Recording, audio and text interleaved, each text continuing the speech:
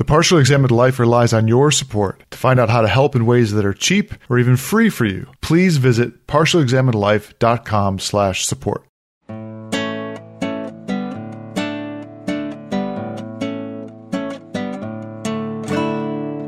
Hey, you're listening to The Partially Examined Life, episode 195 on truth, according to J.L. Austin and P.F. Strawson. We had just given Austin's positive theory of truth. So I'm thinking, even though we're only 5 pages into the Austin paper, maybe we should jump to the Strawson paper, because I think the most important things he says against Austin, or against the points we already made about Austin, get Strawson's main points about what is the appropriate entity that deserves the appellation true or false, and then what his critique of Austin's use of the term fact or even situation or state of affairs.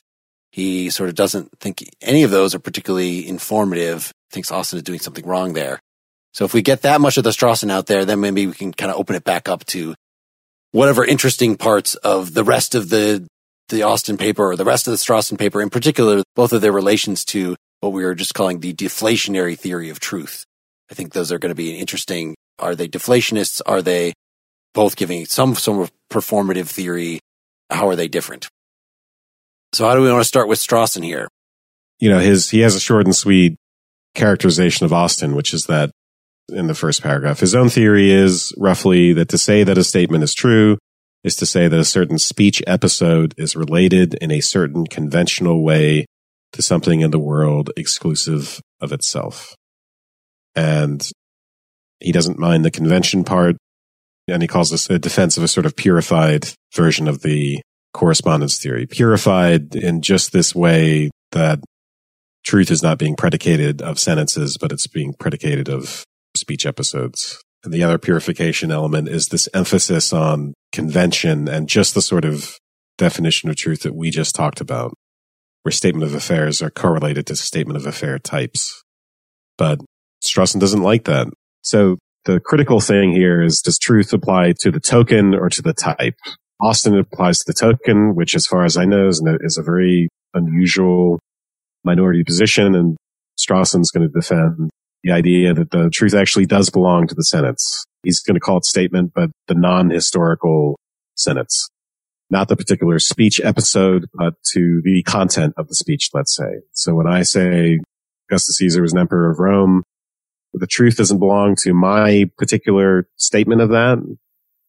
The truth belongs to the content of my statement, or the sentence that I use to make the statement.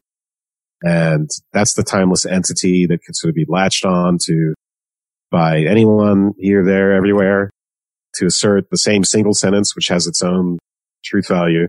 Whereas for Austin, it's like, well, when Dylan says it, it's true. When Wes says it, it's true. His statement is true. When Mark says it, his statement is true. It's not the single shared content that's true. It's each particular assertion or statement. And like I said, Strawson objects to that. I don't fully understand his reasoning. What Strawson is objecting to is the idea that the statement is, going back to thinking about what we just said in the last episode about descriptive versus demonstrative, that for Austin, descriptive words qua sentences exhibit the type-token relationship. Demonstrative sentences create historic situations that ultimately are the sources of truth, or the sources at which you can judge truth.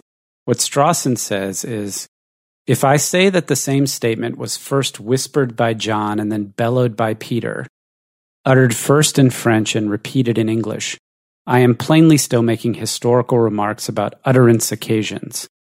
But the word statement has detached itself from reference to any particular speech episode. The episodes I am talking about are the whisperings, bellowings, utterings, and repetitions. The statement is not something that figures in all of these episodes. So it's almost as if Strawson's criticism of Austin is saying that, okay, Austin thought the buck stopped at statements. Like, he did a great job of distinguishing the descriptive from the demonstrative. But for Strawson, there's a performative component that Austin does not distinguish in the demonstrative aspect. Maybe it's assumed by Austin as part of that, But for Strawson, the performative aspect is a critical additional term that is required in order to be able to assess the truth. Now, whether you need that for truth, I don't know. Really, there are two elements to each of these papers. One is whether the correspondence, the theory of truth is defensible, and in particular, whether Austin's purified version with his statements as speech episodes and the definition we discussed, whether that's defensible. And then the other part of this is whether we like the deflationary theory. And that's where the performative element comes in. In a way, Strawson's going to claim that doesn't subscribe to the deflationary theory, but arguably, once you say that asserting truth of something is just to assert your assent or your agreement or something like that, that's the performative element. But I get Seth's desire to not separate those, because I think maybe that is, it would be surprising, as we said, if Strawson is historically categorized as having the performative view here, because Austin is known for that. Of course, the lectures are from 5 years later that we read in talking about that. But so I think what Seth was suggesting is that maybe the performative aspect is just in Austin's move of identifying the utterance as the thing that has truth or falsity. What you're saying is that when you say, I promise, you are performing an action. When you say, I declare that the cat is on the mat, you are also performing an action.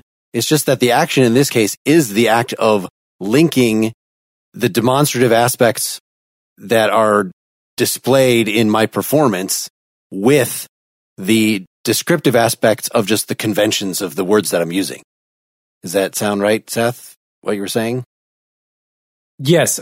What Strawson seems to me to be saying is that the assessment of a particular speech episode might hinge on the performance itself and not the statement.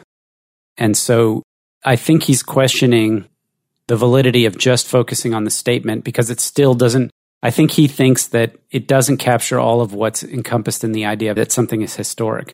So Austin's contention is there are the words that represent some state of affairs in the world, and then there are when and how those words are uttered, right? By this person, in this time, in this place. And Strawson is saying there's another element, which is the performative aspect of it, which is a kind of like a how they're uttered. That's also required. Why? Because you could be sarcastic, right? You could be making a joke. You could be speaking in code. Not everything is straight up demonstrative like that. So I think that was my read anyway of what he was trying to bring to the table. Is that what you were saying? I thought that was all contained in Austin, that you could be playing different language games depending on why you're saying something. That why Strawson is called the performative view of truth is because he is a deflationist in that saying the cat on the mat versus the cat on the mat is true, the cat on the mat quote unquote is true, that those actually mean the same thing in the sense that there's no additional informational content, but the is true has itself a performative aspect. It is a move in a language game. And maybe the reason that this is attributed to this, I think maybe this is something that Austin and Strawson share, frankly. But the reason that it's attributed to Strawson is because he's the one who said it apparently in 1949 before either of these papers were written. Yeah, we'd have to go back to review Austin's anti-deflationist argument to say exactly what he thinks is true is doing. Yeah, because at this point right now, it seems to me like they're saying exactly the same thing with possibly one caveat, which is whether or not there's even a sliver of correspondence meant when we mean something to be true. Well, in this particular passage, right, the claim is, well, no, truth is not a predicate of statement in the sense of speech episode or token, but it is a predicate of the type, of the sentence, if you like. Unfortunately, he's going to agree to call it a different version of statement here. But anyway, we should avoid confusing ourselves with listeners than that and think in terms of type and token. So that's the basic disagreement. Strawson's defending the old line point of view where it's the timeless content of our assertions that can be true or false. And Austin saying it's the particular historical assertions themselves that are true or false. That's actually tremendously to me, confusing issue. I don't know how to arbitrate that disagreement. I don't know if you guys have more light to shed on that. Not without repeating quibbles that I already have on that interpretation of Austin. Maybe we should just move on to page 4 about facts. So section 2 of Strawson's paper.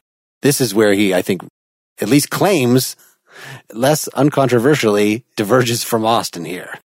Facts. What of the second term of the correspondence relation? For this, Mr. Austin uses the following words or phrases: thing, event, situation, state of affairs, feature, and fact. All these are words which should be handled with care. I think that through failing to discriminate sufficiently between them, Mr. Austin first encourages the assimilation of facts to things, or what is approximately the same thing, of stating to referring, and 2, misrepresents the use of true, and 3, obscures another and more fundamental problem, which I guess is what he's about to say, or is he just dropping it and saying, I'm going to eventually get to it? Well, no, he's going to go through one by one. So the first criticism is just that the whole allure of this whole state of affairs talk or fact talk is just because it looks so much like thing talk, right? In a way, it's more simpler to say, okay, here's a word and it refers to an object. It's linked up some way to the world. And there's something satisfying psychologically by saying, okay, well, I can take a whole sentence now and do that, or I can take a whole statement or proposition, and it has its own entity in and of itself. That's what he means by saying that Austin is assimilating facts to things. Is the argument there about whether or not facts are things or whether or not we treat facts like things? And whether or not that is sensible or not? What is the difference between those two options, Dylan? Well, the difference would be whether you're going to argue about whether facts exist in the world as separate entities, and where I mean by exist, something like the way I mean that this computer exists in the world, right? As opposed to having facts be placeholders that are not actual things, but represent essentially a conglomeration of ideas that you say are true, right? No, you're right, Dylan. So this is another confusion because we described Wittgensteinian fact ontology, and when Strawson uses the word fact, he's really thinking of the content of statements. Mm-hmm. Facts are not things in the world. They're not entities in the world. They do not belong in our ontology, only objects to. Facts are what's stated about the world, but they're not in the world. He says that in section 11. But he's accusing Austin of saying that facts are things in the world. Exactly. Which Austin, yeah, he doesn't need to accuse him. I mean, Austin, even though Austin's using the word states of affairs, yeah, it's pretty clear, right, that that's part of Austin's ontology, right? To say that our state of affair types have to correlate to these state of affair tokens in the world is to say that the state of affair tokens are something like objects in a way. And you might want to wonder what could possibly be wrong with that. I mean, there are things in the world and those things have properties. And we don't want to say, okay, that then the having of property by a thing is another entity, is another thing over and above that. But I don't think, just talking in terms of types and tokens, saying I can categorize these relations between things and their properties, and I can ask, is this relation between a thing and a property of the same type as another relation between a description of a thing and a property as associated conventionally with some words that I just uttered? That doesn't seem to say that a state of affairs or a fact is something on the ontology at all. But it is something that is serving as the subject of the domain of a quantifier, right? So in that sense, it is an object. In Quine's sense, Quine said anything that you put, that you say, there is some X such that blah, blah, blah, then that X counts as something is in your ontology. And okay, so fine, a fact or a state of affairs in Austin's definition does count as a thing in that very limited sense. It's thing-like, if by thing I usually mean something that I would conventionally think of as existing.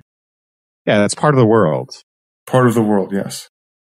Yeah, Strawson wants our ontology to consist only of objects, only of actual things, and then properties are not their own objects. So we're rejecting properties as entities in our ontology. We're rejecting states of affairs. In other words, that kind of holistic thing, property, connected whole. as entities in their ontology, and we're just going to be left with objects for Strawson. Austin pretty clearly wants the ontology to consist of these connected whole states of affairs, which link up the property and the object and keep them together for obvious reasons, to avoid philosophical problems. But so I don't want to get derailed by the following question, but I do want if you guys know a concise answer for how someone like Strawson or Austin would answer this in terms of objects and preserving the metaphysics of objects in the world, and other things that I would talk about, like just abstract things, love and justice and friendship and things that have meaning that I can talk about. I can talk about their characteristics and their properties. I can write whole books and essays about it, but they're not things the way a lamp and a computer and a glass are, right? They don't seem like objects in the same way. And they always use all these examples that are objects in sort of a very clear and trivial way. Yeah, I think those things are thought to be analyzable ultimately into content, and not necessarily in terms of, could be in terms even of dispositions, right? Disposition would play. So they become properties in some important way.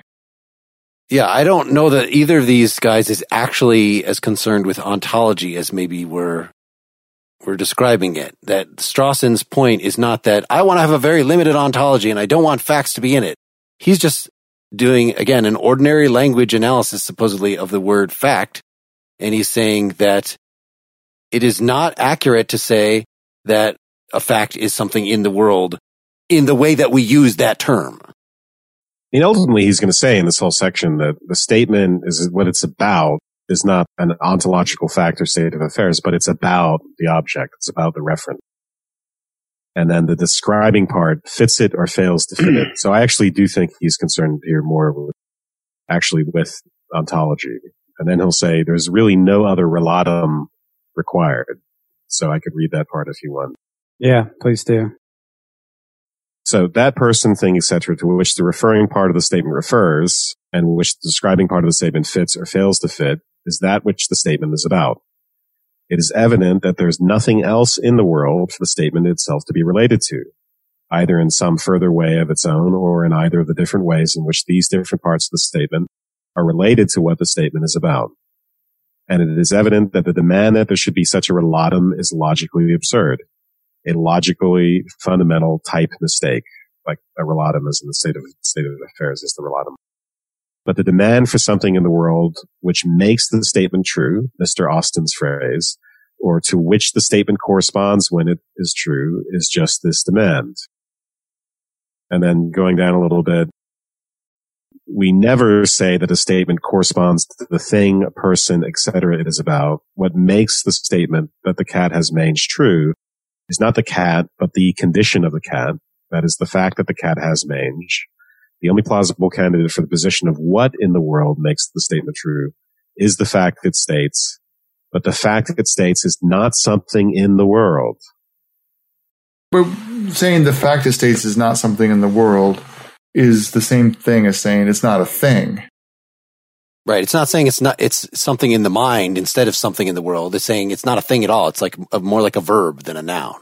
Yeah. Or red. Right? Or maybe I'm confusing the issue by saying that.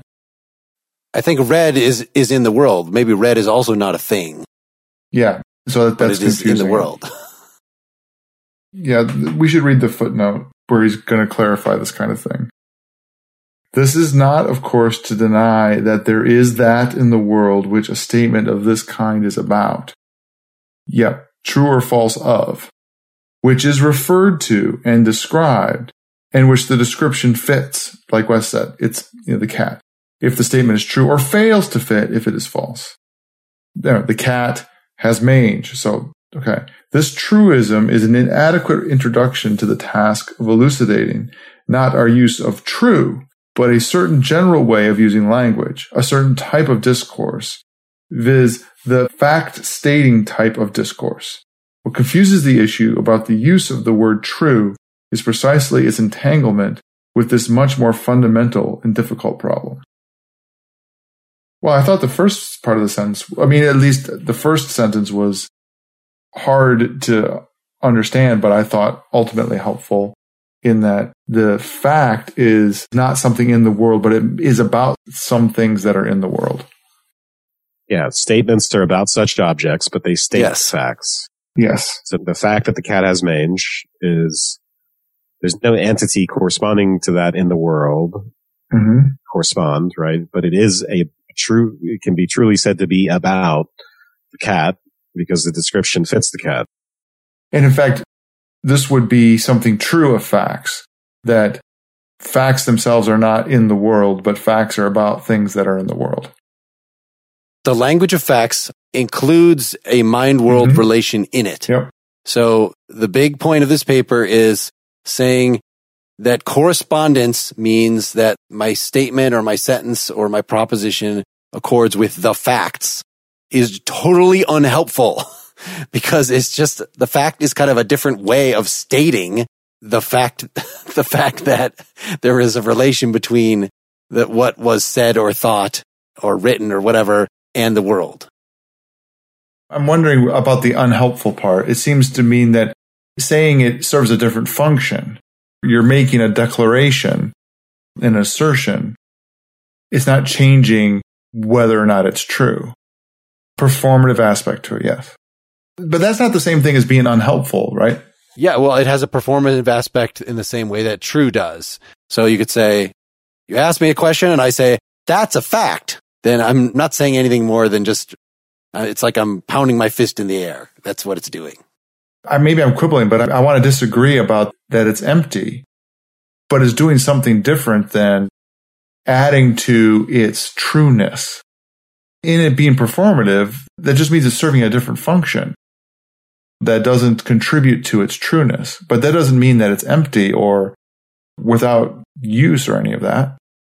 Mark, the part you read or paraphrased before about fact sort of already being crossing the divide, being this kind of hybrid thing, I think that's worth, if you want to explain that a little bit more. That's a really essential concept in this whole thing. I don't fully get it yet. And I wonder if that works for state of affairs. He's going to say that it doesn't help by moving from, because Austin is uncomfortable with the word fact as well, right? And so that's why he talks about situations or state of affairs. And does that help? Or do those also jump the line? This is the bottom of page 6. Facts are what statements, when true, state. They are not what statements are about. They are not like things or happenings on the face of the globe, witnessed or heard or seen, broken or overturned, interrupted or prolonged, kicked, destroyed, mended, or noisy. Mr. Austin notes that the expression fact that warns us that it may tempt us to identify facts with true statements, and explains its existence by saying that for certain purposes in ordinary life we neglect or take as irrelevant the distinction between saying something true and the thing or episode of which we are talking. It would indeed be wrong, but not for Mr. Austin's reason, to identify fact and true statement, for these expressions have different roles in our language, as can be seen by the experiment of trying to interchange them in context. I think that's kind of a side point. Okay, all right. Nevertheless, their roles or those of related expressions overlap. There is no nuance except of style between that's true and that's a fact. And is it true that? And is it a fact that? Okay, so I just made that point. But Mr. Austin's reason for objecting to the identification seems mistaken, as does his explanation of the usage, which he says tempts us to make it. Because he thinks of a statement as something in the world, a speech episode, and a fact as something else in the world, what the statement either corresponds to or is about. He conceives the distinction as of overriding importance in philosophy, though surprisingly, sometimes negligible for ordinary purposes. But I can conceive of no occasion on which I could possibly be held to be neglecting or taking as irrelevant the distinction between, say, my wife's bearing me twins at midnight and my saying 10 minutes later that my wife had borne me twins. On Mr. Austin's thesis, however, my announcing the fact is that my wife has borne me twins would be just such an occasion. This is referring to part of the Austin that we didn't refer to yet, that he actually attacks Strawson right at the end. I think that was helpful, but that's not what I was looking for. At the end of one of the preceding paragraphs, he said, roughly the thing, person, etc. referred to is the material correlate of the referring part of the statement. So that's the real material correlate, the thing referred to by the subject. And then the quality or property the referent is said to possess is the pseudo-material correlate of its describing part, right? So that's him rejecting entities for properties. And the fact in which the statement corresponds is the pseudo-material correlate of the statement as a whole. So our fact talk is something like our property talk, which is to say they don't have these correlates. They don't refer to entities in the world in the same way that the subjects of our sentences do. So I can say, cat refers to an entity, but not mange or the particular property black if I'm saying that the cat is black. The entity out in the world and hookup of the two, the fact. There's just the cat. The fact is the connection between the thing that's in the world and the property of the thing, which there is no red, there is no black, there is no mange.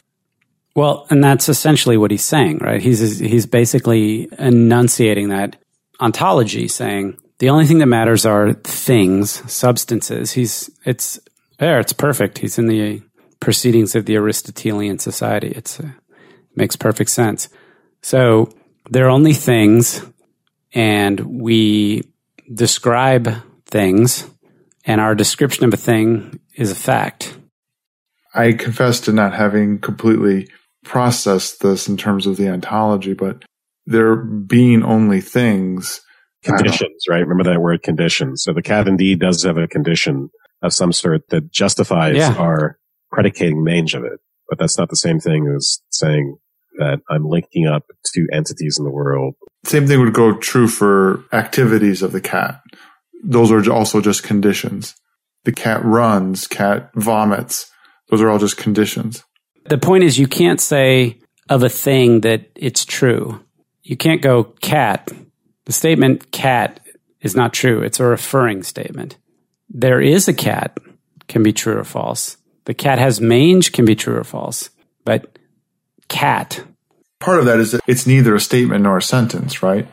Well, clearly it could be in a certain circumstance, and Austin has already anticipated this, that if you go, cat, then what you're really saying is, watch out, there is a cat coming or something like that. And maybe true or false is not the greatest way to describe that because it's a performative act, but it could be an apt thing to say at that point or an inapt thing to say at that point. Like Austin really wants to get rid of the special place that true and false have as like the things that you have to, and by taking all the different reasons for saying something, put it more on par with other different kinds of evaluative terms. So, but your example there, Mark, is good in that it reminds us, and maybe this is part of the demonstrative and descriptive distinction that Austin is making in the historical context and who says it, that when you say, well, what about when somebody goes cat? It just means that word cat doesn't sufficiently encapsulate all that I've rendered by saying it in that way. Right. So you need to look at the speech act, the utterance and not itself. the proposition. Yes. Contra Strawson. But let's get back to Strawson there, which I feel like I should just keep reading on page 7 here, exactly where I stopped about the wife has borne me twins. Or elsewhere in his paper, Mr. Austin expresses the fact that there's no theoretical limit to what could truly be said about things in the world, while there are very definite practical limits to what human beings actually can and do say about them, by the remark that statements always fit the facts more or less loosely in different ways for different purposes. But what could fit more precisely the fact that it is raining than the statement that it is raining? Of course, statements and facts fit. They were made for each other. If you prize the statements off the world, you prize the facts off it too. But the world would be none the poorer. So that's, I think, one of the first place where he explicitly says the word fact crosses the idea to world divide. Yeah, well, and his parenthetical is revealing, right? You don't also prize off the world from what the statements are about. For this, you would need a different kind of lever. So in other words, we don't prize off the objects off the world. Exactly. But yes, so he's responding here to Austin had a section where he talks about the facts fitting more or less loosely, it being a matter of degree, right? Not necessarily just true or false, but a matter of, degree, how well our statements fit the world. And so Strawson's coming back and saying, well, no, actually, this relation is actually between statements and facts, and they are both not things in the world exactly. This is not a statement world relation. It's not a matter of our rough general, statements using general terms lining up with the world in some way. It's, they're on the same plane. really. That it's this thing-like thing that can have a property predicated of it, then it makes no sense at that point to say that the situation makes it true, right? We'd have to say the property of the situation makes it true. So in that case, it can't be the relatum of correspondence. So situations, state of affairs are not parts of the world. They are collections of facts. We've established that facts is our way of describing the conditions of things in the world.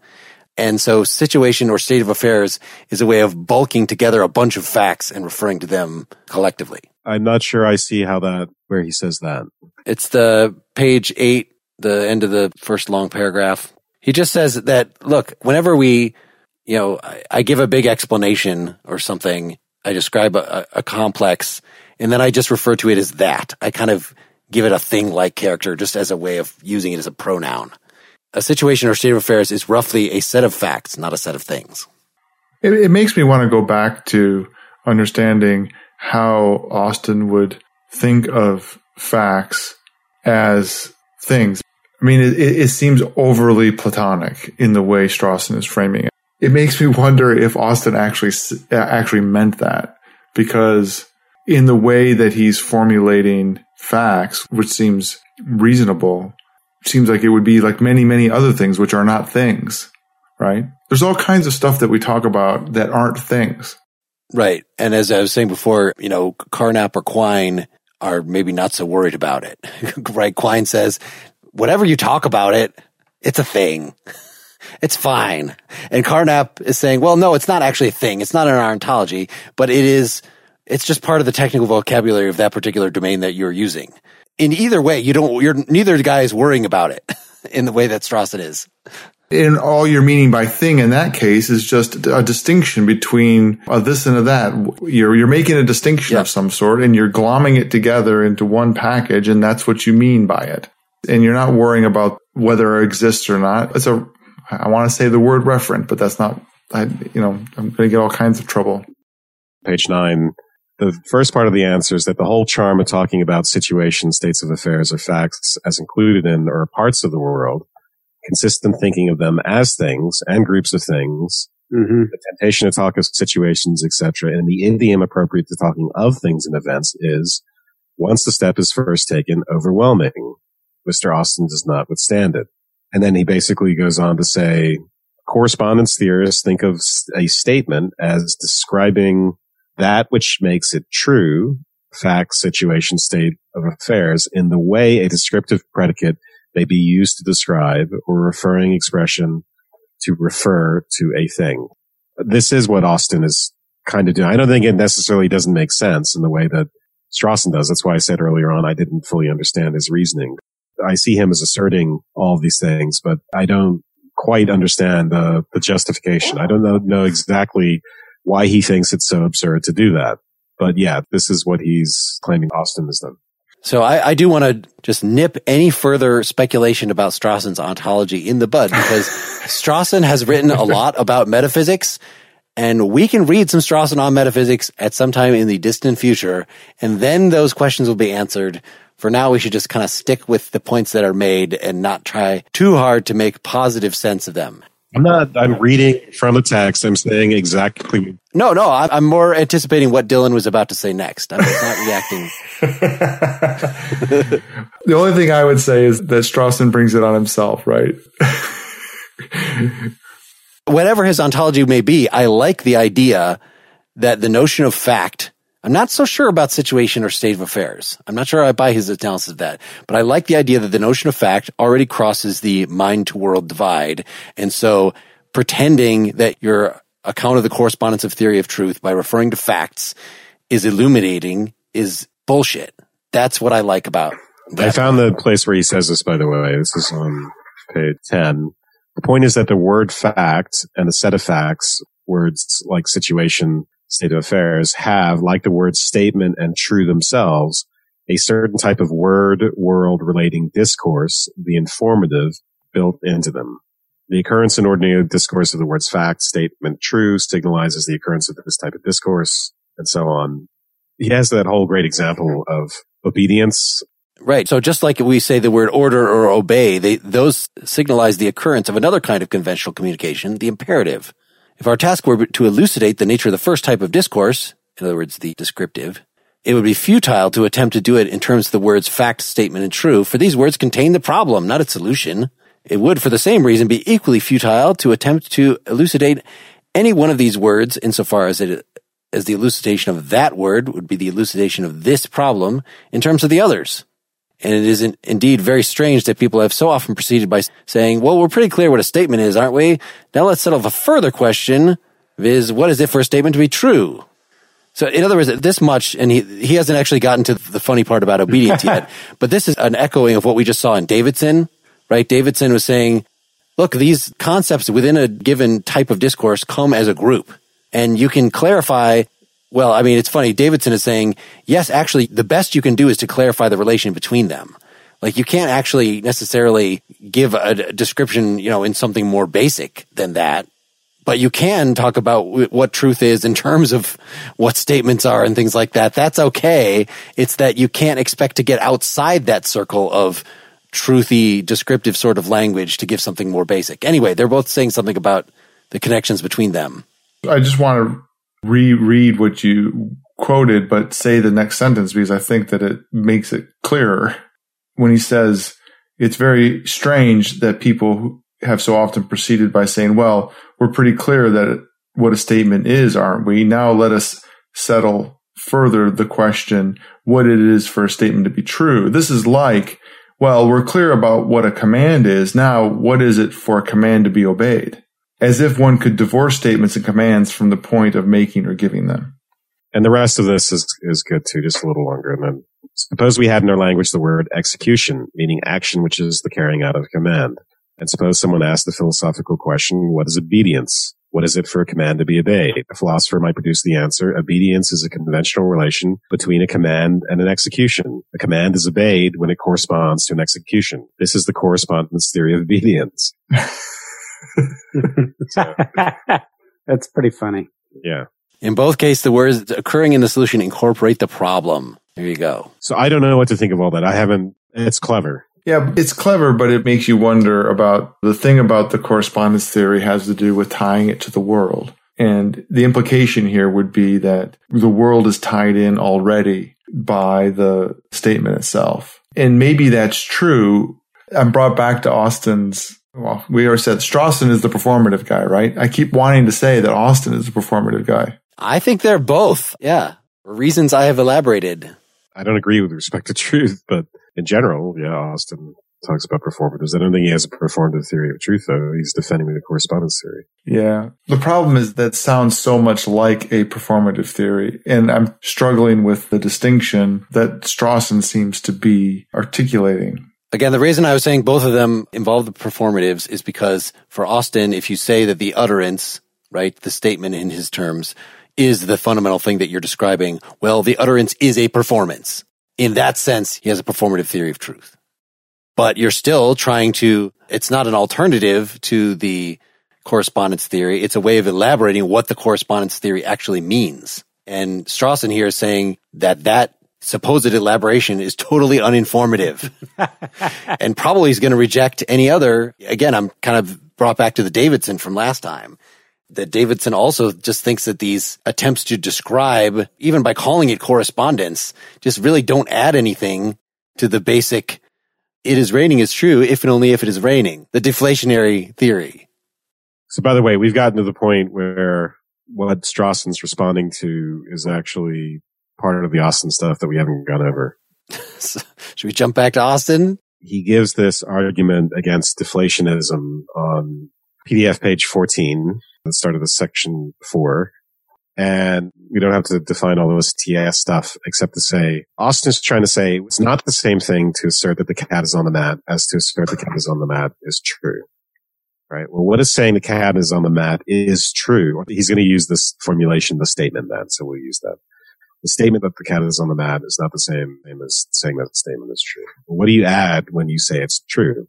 He gives this argument about saying, well, imagine if we had 2 different trials for 2 different crimes. One of them is for libel for saying that Mr. W is a burglar, And the other one is to determine whether he is in fact a burglar. And in fact, those are two different sorts of trials for two different sorts of questions. One is whether, is it true? Was the statement that Mr. W is a burglar true? Is it liable? And then the other one is whether he is in fact a burglar. Now, I don't fully, completely understand that attempt at making a separation, but what ultimately he does on page 10 is he's going to say there's something peculiar about the fact which is described by the statement that cat is on the mat is true. Something which may make us hesitate to call it a fact at all, namely that the relation between the statement that the cat is on the mat and the world, which the statement on the cat is true, asserts to obtain, is a purely conventional relation.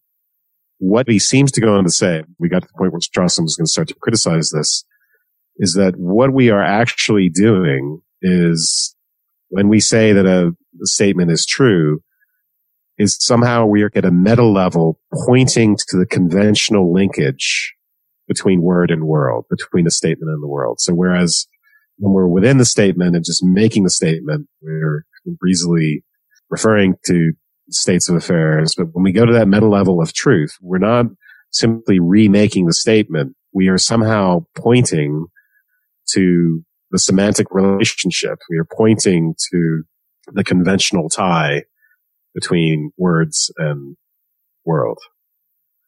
Strawson's going to have a field day with that idea and attacking that. Yeah, another way of putting the point you were just making about page 9 there is the statement, the cat is on the mat is true, as you were just saying, is about the statement. Yeah. Whereas the cat is on the mat is just about the cat and it's being on the mat. I'm thinking of Tarski again in that what I just said earlier, that Austin just rules out that a statement can be about itself. And this is why he says, yes, okay, there's a biconditional relation between them, right? If one is true, the other is true. If one is false, the other is false. And that goes both ways. For a lot of folks, that would just be, okay, then those sentences mean the same thing. If they're true in all the circumstances, false in all the same circumstances, they must mean the same thing. But we already saw with Tarski that no, one is actually in the object language and one is in the meta language. So in that sense, they're not the same. Yeah, you're talking about the paragraph before the one where I just quoted from, where he sets all that up and then says in a way that little thing we're doing in the meta language is sort of pointing to the conventional relation in the object language between the word and what it stands for. And then he says, for we are aware that this relation is one that we could alter at will, whereas we like to restrict the word fact to hard facts, facts which are natural and unalterable, or anyhow not alterable at will. So in a way, it's like he's saying that we're saying something about the semantics of the language, really. You know, when we say the cat is on the mat, we're saying something about the world. When we say that that is true, we're at a meta level pointing to the relationship between the statement and the world. We're saying something about semantics. And that seems like that would hold that if you're actually saying, when I'm talking about the object language, well, what the object language was a particular utterance by a particular person at a particular time. It is not a proposition that could be then in any obvious way voiced by a number of people over different times. It is not a timeless, context-free thing. So, yeah, I'm talking about the actual words that you said. So the conventional definitions of those words actually do matter in a way that when you're talking about the things themselves, who cares what the language is? The meaning of the cat is on the mat is going to be the same no matter what language you speak it in. But if I talk about your utterance of the cat is on the mat, then I'm talking about the fact that you said something in English. And if we changed what those English words meant, that would change the truth conditions of the sentence. I don't see any problem with that. Do you want to read where Strawson rips on that?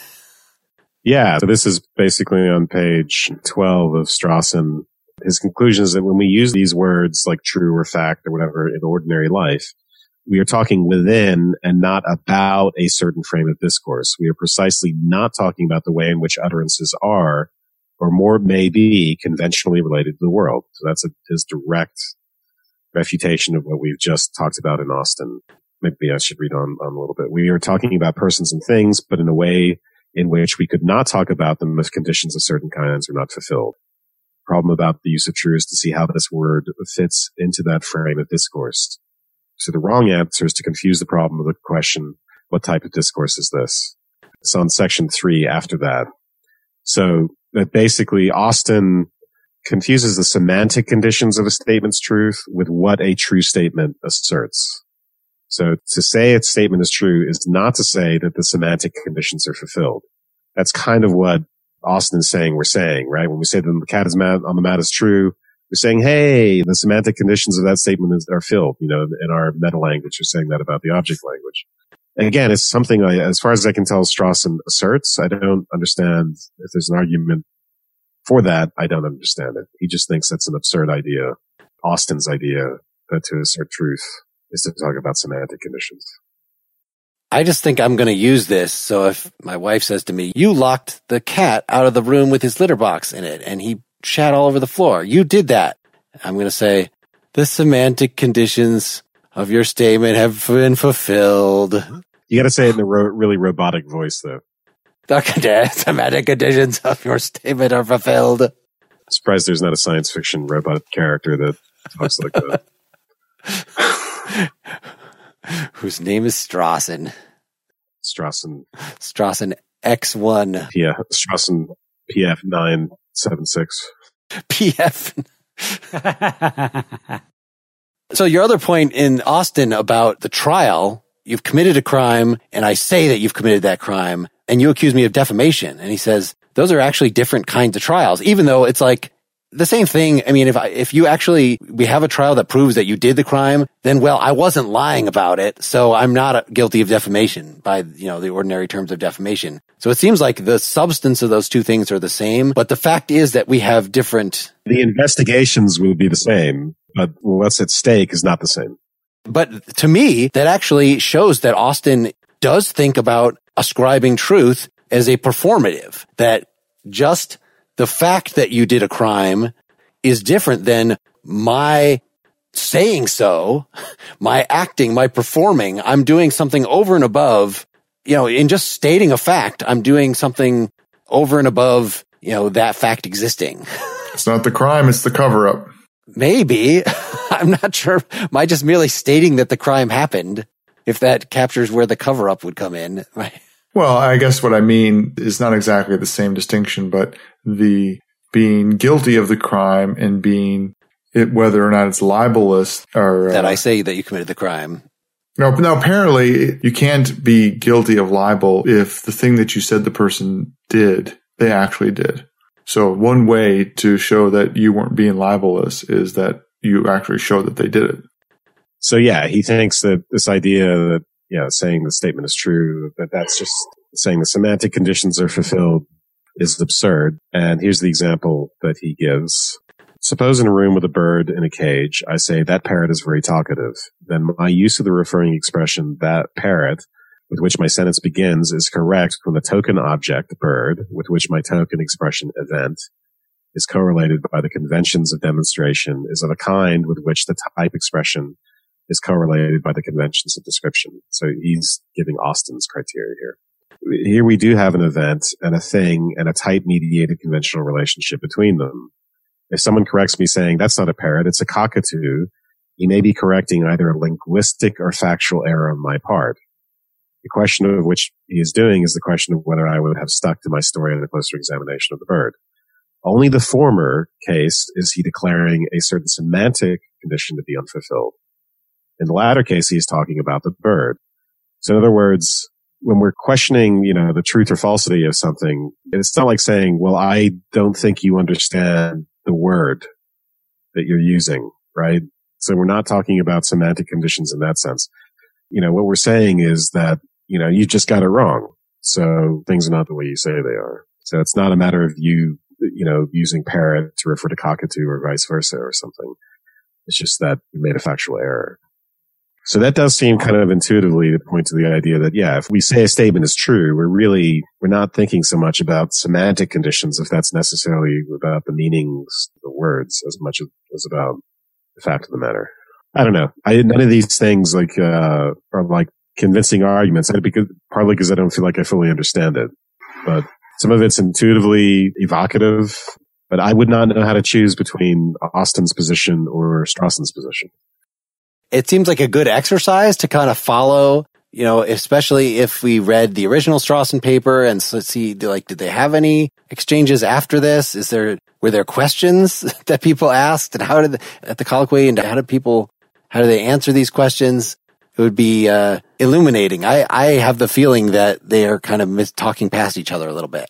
that really his, like, you know, as I was saying before, I think Strawson's view of what Austin means by a statement is probably not actually what Austin means, but I think Austin was pretty damn unclear about it. So I think Strawson is giving a reasonable interpretation.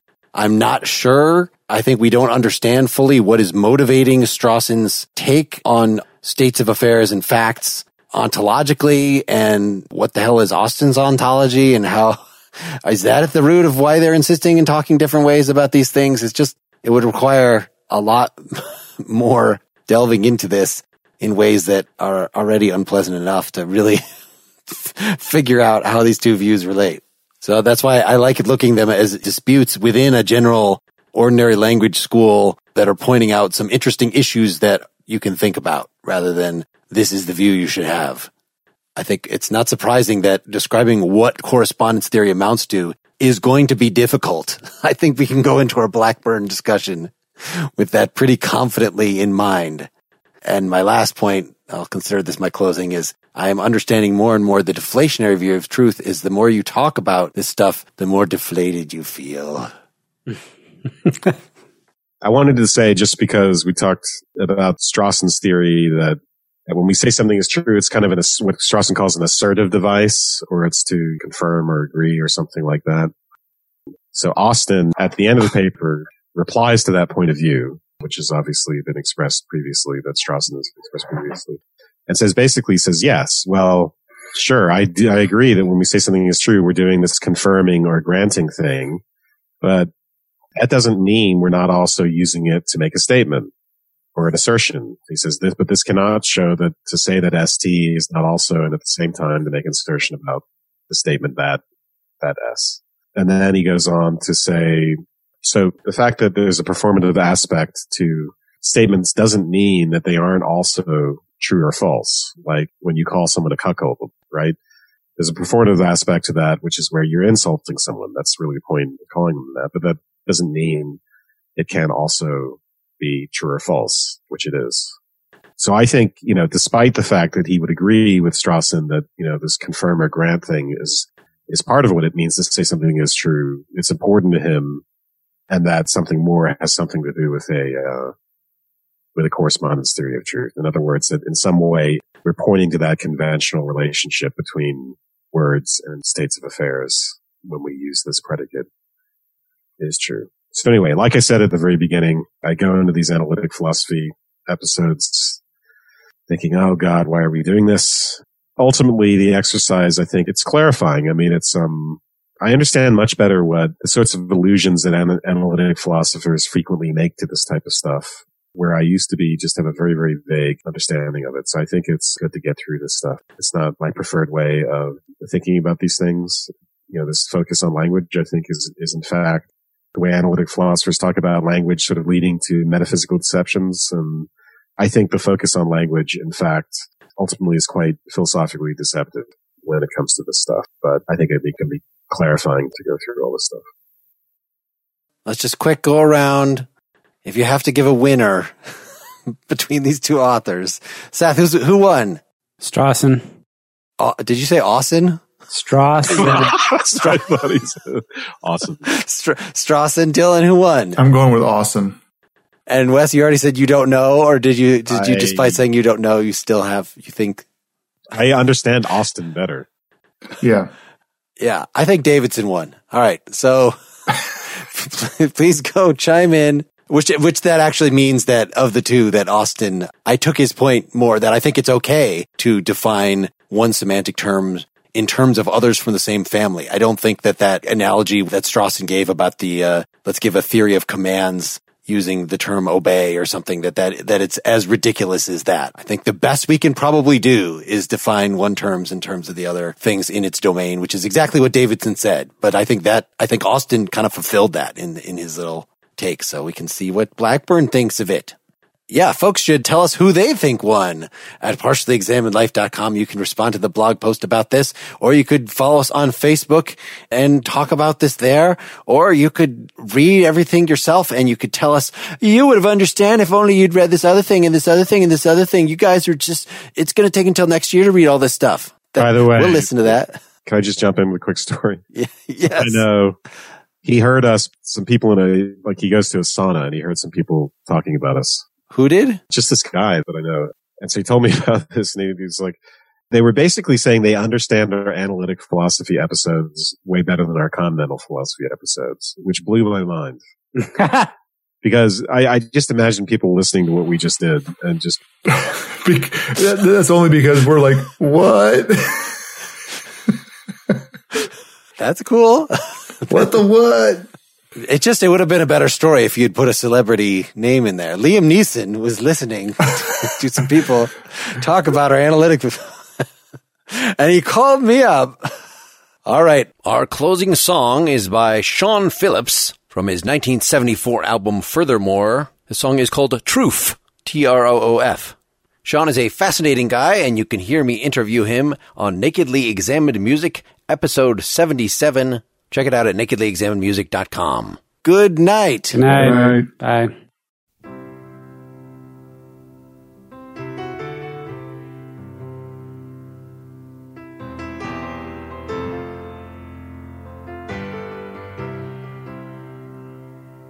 And the truth shall make you free, and the light is all around us. Even though some people really couldn't give it a damn, but those people gonna find out, and that the world is here to feel. And oh my God, I do feel real, feel so real.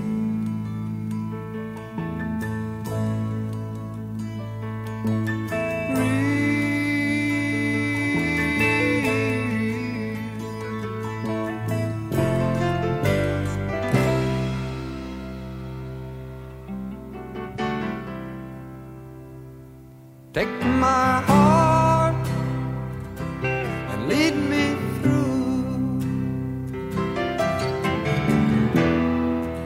Will you be with me tomorrow? Spinning my soul with all your love and care. And if you do decide to leave me, then you must know the way I feel. And oh my God, I do feel real, feel so real.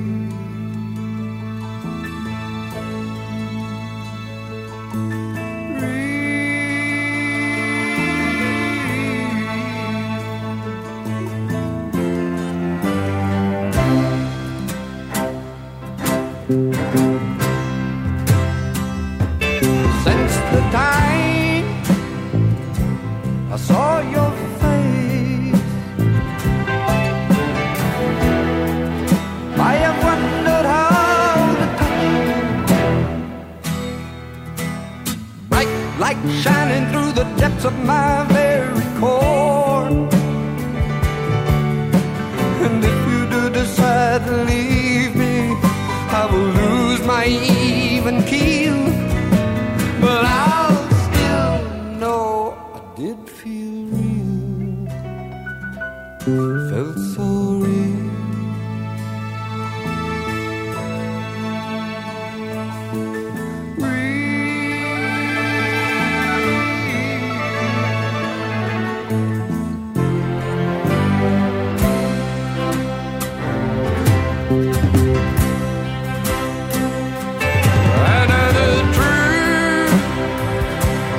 Make us free, and a speed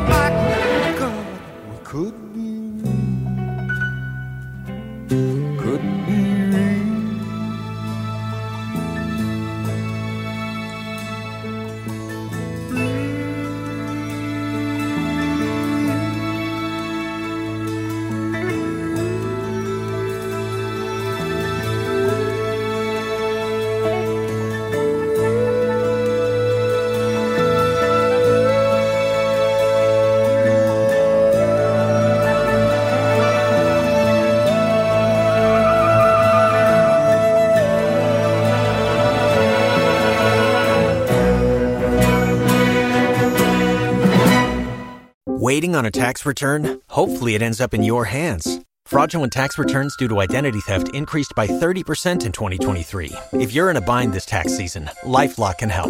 Our U.S.-based restoration specialists are experts dedicated to helping solve your identity theft issues. And all LifeLock plans are backed by the $1 Million Protection Package. So we'll reimburse you up to the limits of your plan if you lose money due to identity theft.